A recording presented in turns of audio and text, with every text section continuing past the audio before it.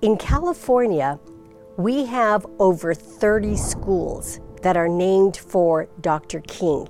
And if you ever check when a school is named for a civil rights icon like Dr. King, it's a big fanfare. They bring out, the press, the elected officials stand there. But if you look at these schools, virtually everyone is failing in the state of California. 70% of African American students are not reading at proficiency levels. It's higher in math, it's about 80%. So essentially these are failing because we are not doing anything about it. Exactly, and that's a choice. We basically have a system that says we don't even want to look at it because the system has so been compromised. My guest today is Gloria Romero, former state senator and first female Senate Majority Leader in California's history. She was one of the rising stars of the Democratic Party in California and has sacrificed her political career to help reform education in our state. People knew why I fought. And it makes me emotional because this is the way to change America. You change our schools, you make them better. Is there any impact if we don't fix the education system and leave it as it is? What most parents don't understand, and most adults don't even see, is that's not a public education system. I call it's a public works system, because our education system is more designed for the adults in the system than it is for the children. I'm Siamai Korami. Welcome to California Insider. Gloria, it's great to have you back on. Welcome back. Thank you. Good to be here. You wrote an article for California Globe about schools that are failing, but they're getting like these names of presidents. Can you tell us more about this? I'm so glad you asked, because this is an article that I write every year, and I've been writing it for several years. And part of it is to show that nothing ever changes. Failure perpetuates itself in California schools. But in this particular case, the article that I wrote in the California Globe, it focuses on, Black History Month. We celebrate Martin Luther King's birthday. Okay, so we have a major civil rights leader, Dr. King, who we celebrate at the federal, the state, the local level. Schools are closed, banks close, etc. In California, we have over 30 schools that are named for Dr. King. And if you ever check when a school is named for a civil rights icon like Dr. King, it's a big fanfare. They bring out, the press, the elected officials stand there, they talk about ribbon cutting, they shake hands, everything, there's cake and everything. Like, we are so woke, we are so powerful, we're honoring Dr. King. And they put the name of Dr. King on the school. If you look at California schools, we have a lot of civil rights icons. So we have at this point over 30 schools that are named for Dr. Martin Luther King. But once the party's over and the press is gone and the ribbon cutting's over, you look at the schools, and I look at them, and it is a shame. It is an embarrassment. And I point out to, my fellow Democrats and Republicans and independents to say, look at the schools. This is a school that's named for a national treasure, an icon. You would think if we put the name Martin Luther King Jr. onto a school that we should have high expectations, that this should be something where we honor the leader. But if you look at these schools, virtually everyone is failing in the state of California. On average, you can find that at these schools, first of all, in California, some 70% of African American students are not reading at proficiency levels. It's higher in math, it's about 80%. And so you look at the schools for Dr. King, and they are way up there where you find the proficiency levels are basically beyond failure. It's a shame. So those are the Dr. King schools. But then I go on. We have schools named for Rosa Parks, for Harriet Tubman, for Michelle Obama. And then my favorites are President Barack Obama. We've got 3 schools in California named for President Obama. It is an embarrassment. Now think about it. This was the President of the United States of America. He's often been labeled the most admired man in America. So you would think if we're going to put the name Barack Obama onto a school, that, I mean, my God, have some pride. Make sure it is a succeeding school. Make sure that the kids are really learning. It is shocking when you look at the 3 schools in California named for President Barack Obama. There's not one of these schools that scores over 5% proficiency in mathematics. Wow. So that means 95% of the kids are failing so in out mathematics. of each class, if there's 20 people in the class, there's one that can actually... Yeah. And you think, but what happens then is people go home, they celebrate, oh, we have a school name for the president, but they walk away from the kids. So they get their virtue signaling. We have civil rights icons in California. We named the school for Michelle and Barack Obama and Martin Luther King Jr. And later in March, I write the same article for Cesar Chavez as a civil rights leader, and you find failure at every stop. So my commentary in that article that I wrote was sending a message to the governor of the state of California saying, stop bloviating about reparations. If you really want to do something for African American families and children, close that achievement gap. Start with the schools that we named for civil rights leaders. It really should be all of the schools because they're all in similar backgrounds. But start with the King schools. Start with the Obama schools. Harriet Tubman, Rosa Parks, the mother of the civil rights movement. Don't leave these as failing schools. And I write this article every year, and I've been doing it for years. Nothing has changed. In fact, it has changed. It's gotten worse. Wow. So that's the point of the article, and I hope people go and read it, available on the California Globe website. So I have a lot of questions for you, especially about why this happens. But before we get into that, you have your career in education, right? You started as a professor and you witnessed a lot of this firsthand, right? Absolutely. You know, I'll start off by saying my mother was a strong influence on me. She had a 6th grade level of education, but she always made sure that her dream was to make sure that all of the kids, there were 6 of us, would graduate from high school. That was her dream. So she would oversee us doing homework at the kitchen table while she was preparing dinner, etc. I have very fond memories of that. And she could read and she could write. And she wanted to make sure we appreciated reading. Fast forward, all of us graduated from high school. I went on. So 6 kids? 6 kids. All of us. She actually made sure you guys are doing your homework. And so parent involvement, very, very important. You always hear, oh, parents don't care. No, that's not the truth. Parents want to have a better opportunity for their children, and they will see that happen for their children. So fast forward, I ended up going to graduate school. I have a PhD. I earned that, and I became a college professor. As a college professor, I was teaching at Cal State Los Angeles. This is a major urban university. It's celebrated nationally as a Hispanic serving institution. And so I was teaching there, and I noticed that many of the East Side schools, because this is in East Los Angeles, some of the most famous schools, Roosevelt, Garfield, Wilson, notice they're all named for presidents, right? These are the pathways. They basically they cross the 10 freeway to get to Cal State LA. And the ones that come to Cal State LA, these are the ones that have done everything right. They've graduated. They're going to university now. Exactly. They got accepted, they got their GPA, etc. But I would find as a professor, they get into my classroom, they can't write. And so many of them have to then be given the policies of the CSU, the California State University system at the time. They would have to be in certain, reparations kind of classes, remedy classes, to basically get their grades up. And so in the meantime, they're using their financial aid to stay in college to basically do remedial work that doesn't count towards college graduation. A lot of them would drop out. This episode is sponsored by Birch Gold. Buy gold and get a free safe to store it in.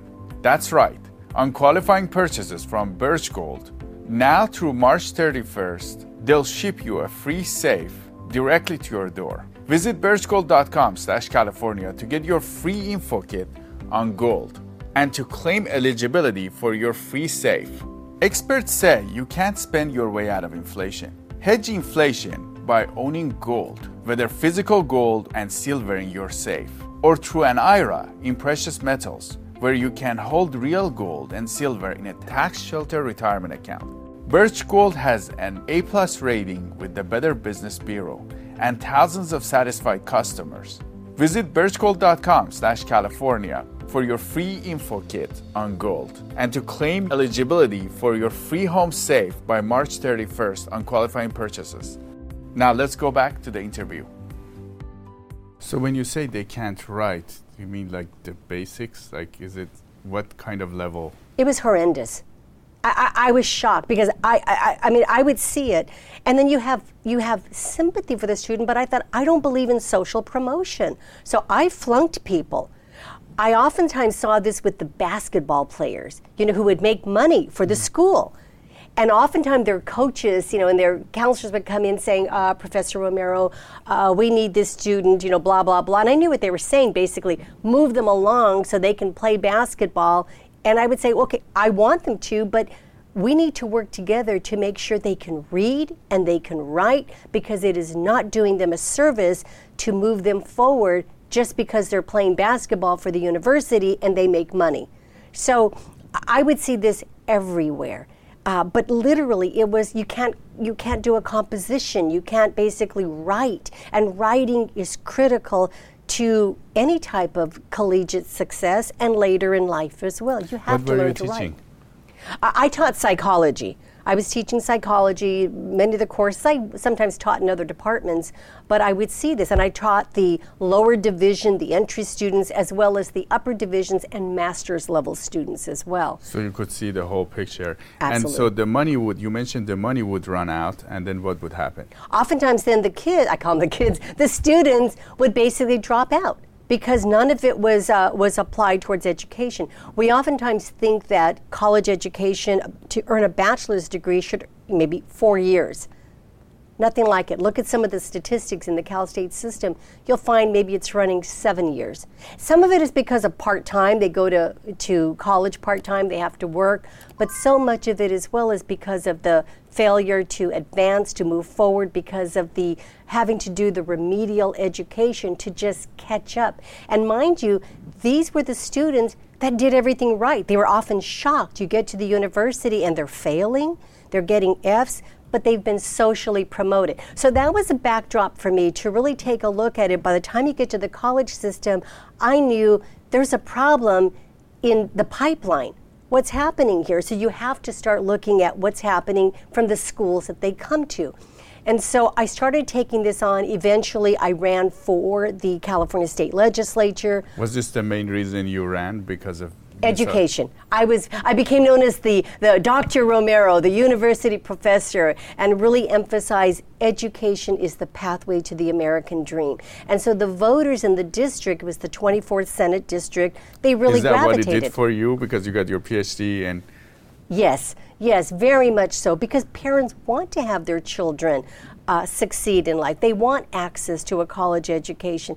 Parents, like my mother did, they understood that for their children to succeed, you have to have a pathway, and education is the key. But what most parents don't understand, and most adults don't even see, is you have the schools that are failing. It's a system that fails the children, and there's many reasons for that. But once I got into the California State Legislature, I started running bills, I started proposing legislation, I started holding hearings, really looking at the data that most parents will never see, that would come from the California Department of Education, that would clearly show that the students were underperforming. I'd say no, they're not underperforming, they're failing in this system.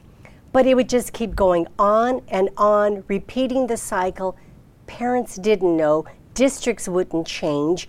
You have basically the incentive for a district to be quiet because they felt it was shameful to them if they got identified as a failing school, because then it's sort of, we have to do something about it, and that was the point. Do something. Yes, exactly. What did you face when you were in the legislature?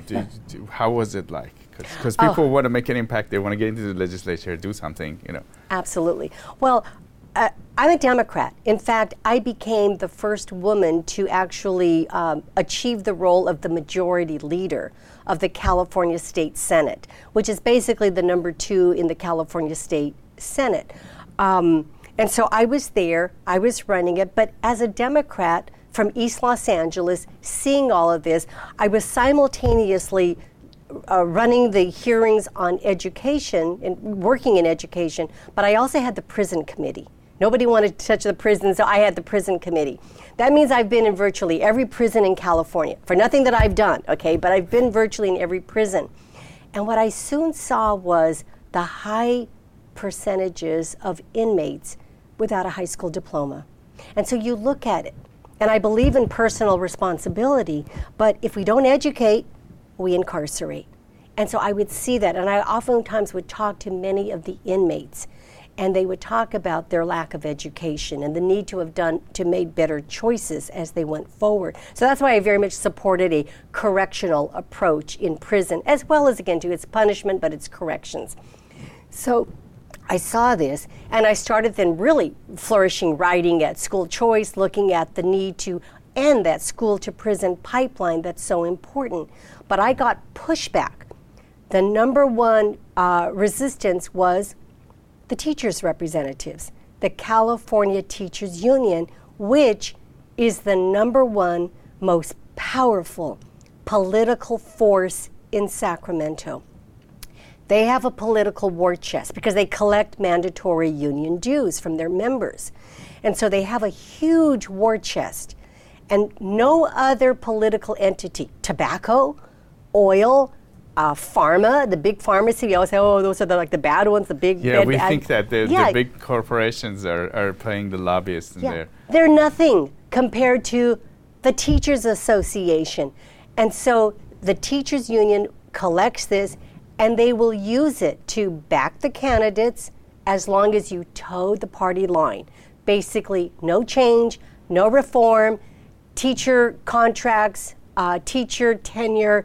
How dare me, this senator from East LA, pointing out that we should give kids an opportunity, and if the schools are failing, the kids have a right, I believe, to go somewhere else. So I'm a Democrat that believes in, you fix your local schools, but how long do you wait? How did that opposition come to you? Was there a moment where you kind of realized that these people are trying to stop you from doing what you need to do? Well, I think I always saw it, but I'm somebody who I never thought I would become a senator. I don't need a title to be who I am. I understand the power of education, what it did in my life, the changes it made. I grew up at the end of a dead-end road in the middle of the desert. My high school counselor had told me college was not for me. Wow. Basically, I would become the perfect secretary. And I did type my own dissertation, by the way.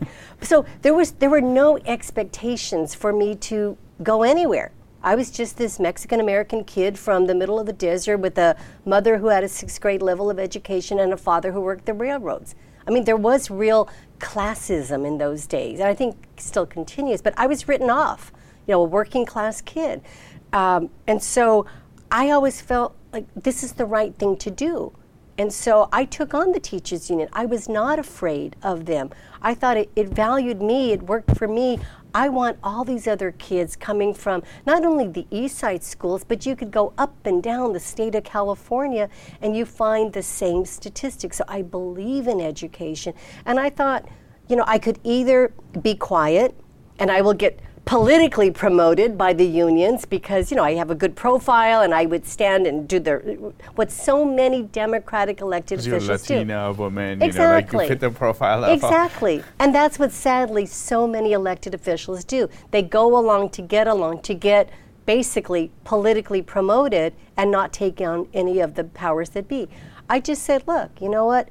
If I'm going to do the right thing, I want to be able to have a clear conscience. At the end of the day, to go to bed knowing I'm fighting for what I think is the right thing for kids, to put kids first. I believe in parent choice. I believe in opportunity. And I believe in our public schools, but if they're failing, you know what? Then those kids, they have a right to go somewhere else, anywhere that works for that family and those children, to close the gaps and move them forward in a way in which they can succeed. Because those numbers are horrible. How did you become the majority lead at that point? Like, were they kind of letting you get there, or did you kind of surprise them by getting to that position? Well, I think people already knew my politics at that point. They knew my fight on education. I was also dealing with the prison guards union as well, which is also very powerful, because if you're really going to make a change in education and prisons, you have to take on status quo interests. There's just no other way around it. Otherwise, it just keeps going and going and going. It's a runaway escalator in failure. So people knew, but I worked very closely with the new president, the pro tem. We had a reform agenda, and education was a big part of it. So we kind of came as a team, and both of us were elected. So my colleagues did respect that because they knew the work that I was doing. They knew the authenticity, but people would get afraid about saying, well, I don't want to take on the teachers union. And the only way I got some of the reforms through was there was not a one-party state at that time. Remember, that's when Arnold Schwarzenegger had already won the governorship. So I knew strategically there's a pathway to get parent choice, school reform legislation to the governor's desk, work across the aisle. People knew that I did that. I worked with the Republican caucus. Then Senator Bob Huff was the minority leader in California. We worked on so many issues together on education reform. Find a handful of brave Democrats who would say, I'm willing to stand up for these kids that are locked out in East LA and South Central especially, and to get a coalition of votes, the bare minimum, and that's always what I got, to at least get it through both houses to the governor's desk, where a Republican governor, Arnold Schwarzenegger, was willing to sign. If there had been a Democratic governor, I don't think, quite frankly, these bills would have been signed. The Parent Trigger Law, the Romero Open Enrollment Act, all of these pieces of legislation that really give parents rights. And sadly today, most parents don't even know about the laws on the book because, the Department of Education hardly ever promotes them.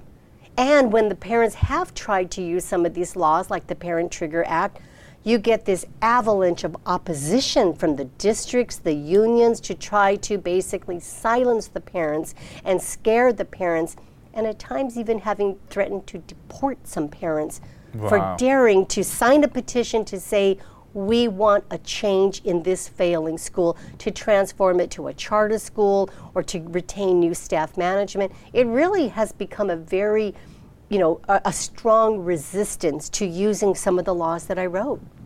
But the thing that is shocking to me, you mentioned you had a handful of brave Democrats that were willing to stand up for the kids in East LA.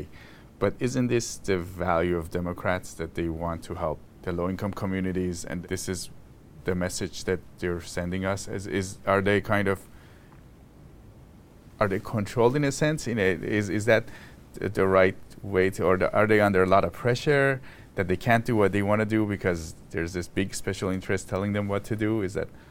Well, I think what you've hit on is what's happened to, in my opinion, the Democratic Party today. I'm still a Democrat, but I don't recognize this Democratic Party any longer. It's gone full woke. We virtue signal. It's become very much a party that has abandoned working class issues. We say the names like, Viva Cesar Chavez, and we have those ribbon cuttings for the Barack Obama schools and the Martin Luther King schools, and then we walk away and we let them fail, but we can check it off. So it's become a party of coastal elites, of identity politics, because we don't want to look to see what's happening. People know what's happening. We know that these inner city schools and suburban schools, really schools in California, are failing. They're struggling because of the dominance of the teachers' unions and special interests that put the interests of the adults first. And so many of the legislators then, and Democrats today, we oppose these. President Biden, again, to take a look at some of the rules that are coming out from the Department of Education today, they are more so trying to stifle the growth of charter schools rather than to facilitate them.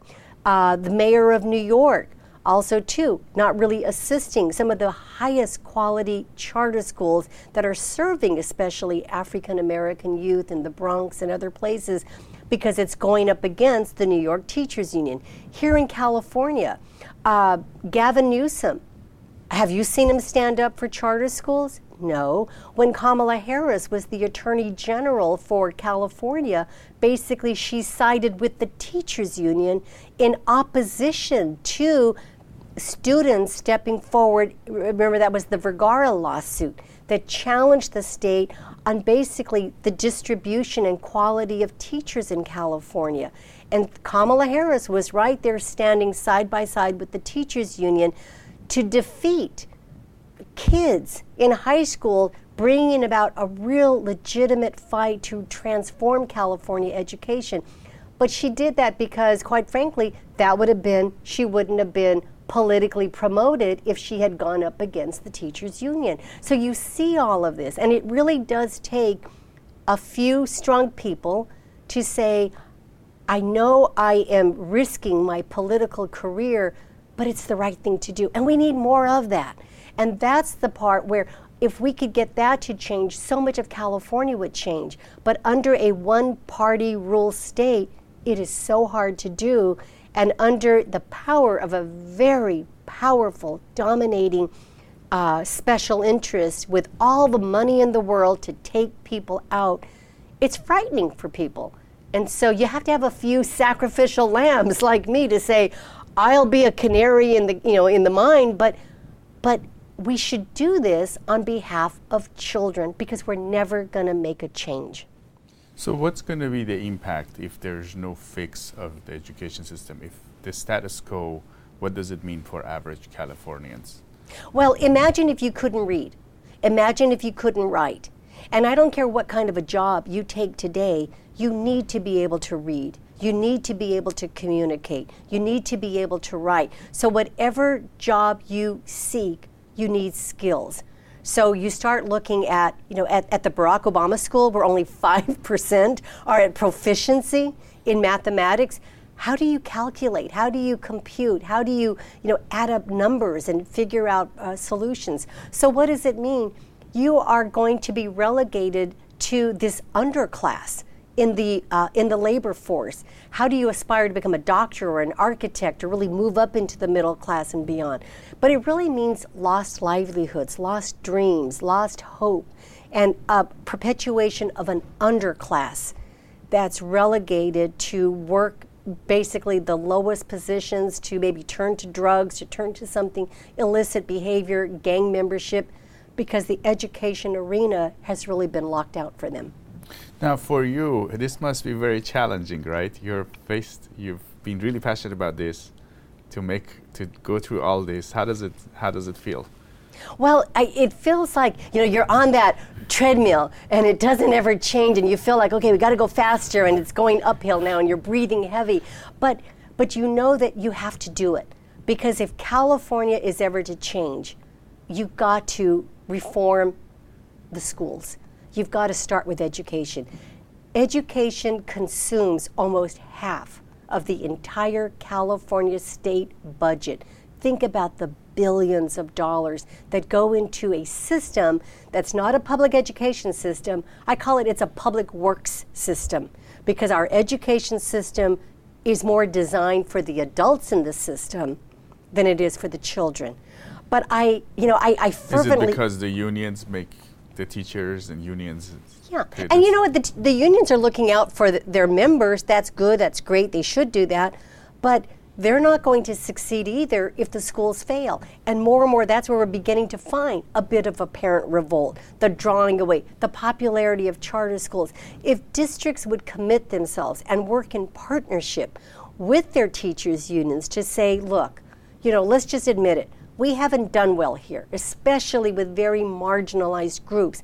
Let's do better. Let's have the courage to bring about testing to show us where children are, and to begin to close those gaps that are manifested by the scores that come out in testing, to evaluate teachers. Do you know that teachers in California, this oftentimes surprises parents, teachers in California will get a job for life, tenure, based essentially on 18 months of teaching. Exactly. Wow. It's really 2 years, but in order to, you have to have certain regulations. So if you do it 18 months, then you're good?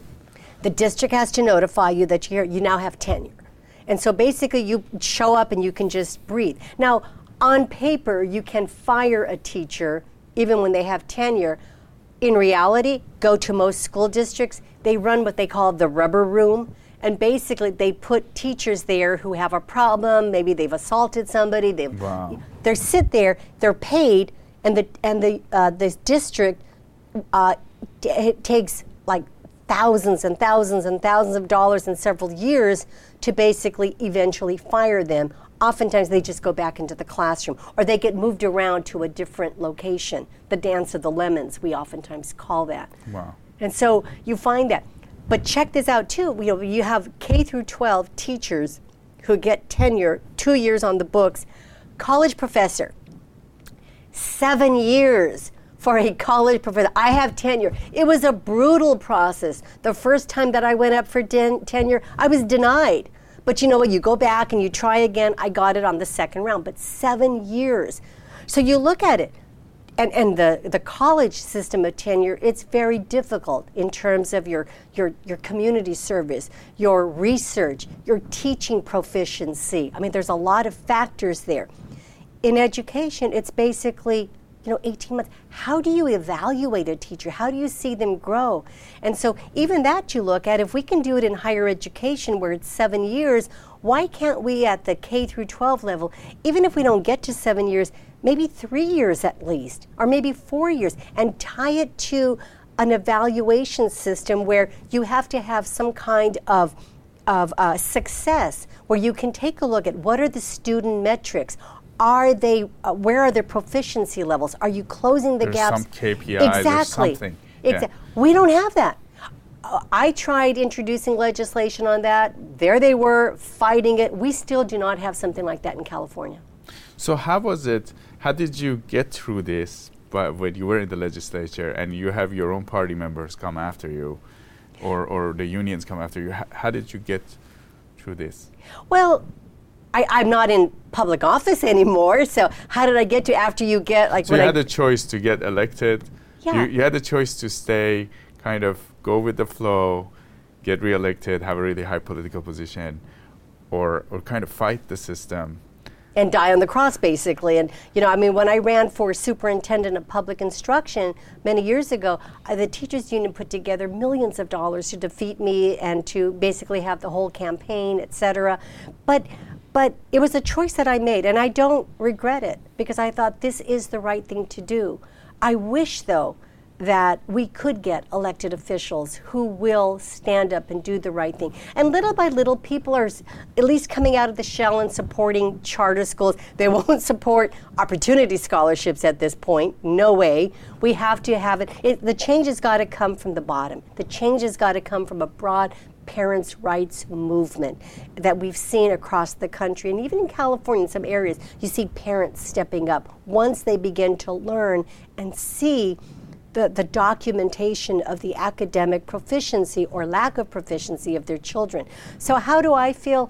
Like I said, I honestly never believed I would become a senator. And I'm proud of that.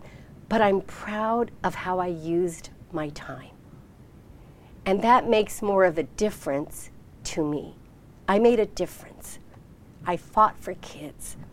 I wrote laws that mattered. And in office or out of office, I still get called senator because you always get to keep your title, although it's former senator. But you know what? I think I commanded the respect because people knew why I fought. And it makes me emotional because it is, I want more people to feel that. This is the way to change America. You change our schools. You make them better. We have a state here. We have the probably really good leaders in this state. This is a very innovative state, and people that go into politics, we probably have some really good people sitting in the legislature right now. What do you tell them? Do the right thing. Come with me. Let's go visit some of the schools that I see and that are in their districts too. But come with me. Let's look at the numbers. Let's have the courage to talk to parents. Let's walk a mile in their shoes and see what their opportunities are. And then let's do the right thing to bring about the choice. All we're asking for is, it's not even a mandate. We're asking for a choice. Give parents who are trapped by 5 numbers, zip code, because that's how they get allocated to a school. And even when that school is failing, they're still stuck there because it's very difficult to get out. It's like Hotel California in the education system. Once you get in, you can't get out. It's like, that's your zip code. And so I invite them, come with me. Let's go look at them. Let's go to the Barack Obama school. Let's go to Michelle Obama school. Let's go to Harriet Tubman school. Let's go to all of the Martin Luther King Jr. schools and the Cesar Chavez schools and the Frederick Douglass schools and all the heroes that we admire in this country. Let's go to schools named for presidents, Jefferson and Roosevelt and Wilson and Kennedy. And we're going to find the same situation, and none of us should be proud. And I do believe they want to do the right thing. So let's hold hands and have the courage to make that change, because if we don't do it, we are abandoning mostly black and brown poverty children to basically a future without education and all of the opportunities that key unlocks. It's the American dream we're fighting for. And so I invite them, come with me, and let's look. And once you look at it, how do you then go back and just pretend that everything's okay? The kids are not okay. The union knows this, and they know that they can maintain hegemony by basically fearing, causing fear. But what if we all stood up together so that we support each other? And in supporting children, we're turning around the Golden State so that it is a more vibrant state. So, if you don't want to do it for the kids, do it for the state to have lower crime, stronger employment records, better opportunities. But really, ultimately, it is about the opportunity that we claim we stand for. We're supposed to be the party of the working class. This Democratic Party, sadly, has sold out. And I would start with schools as the #1 exhibit where we've sold out the American dream in exchange for powerful interests and campaign coffers to perpetuate political careers. Gloria Romero, former state senator and majority leader, it was great to have you on California Insider. Thank you so much for having me. If you like the show and our content, you should go to insiderca.com and sign up to our newsletter, because we never know what can happen with social media and other platforms in terms of distributing our content. If you'd like to come on the show and be an insider, you can reach out to us at cainsider@epochtimesca.com. Again, it's cainsider@epochtimesca.com. We would love to have you on the show to tell us what's going on in your field in California. Thank you for watching. Please click the icon on the left to subscribe to our channel. We bring you the most pressing issues California is facing with straightforward and in-depth interviews. See you in the next video.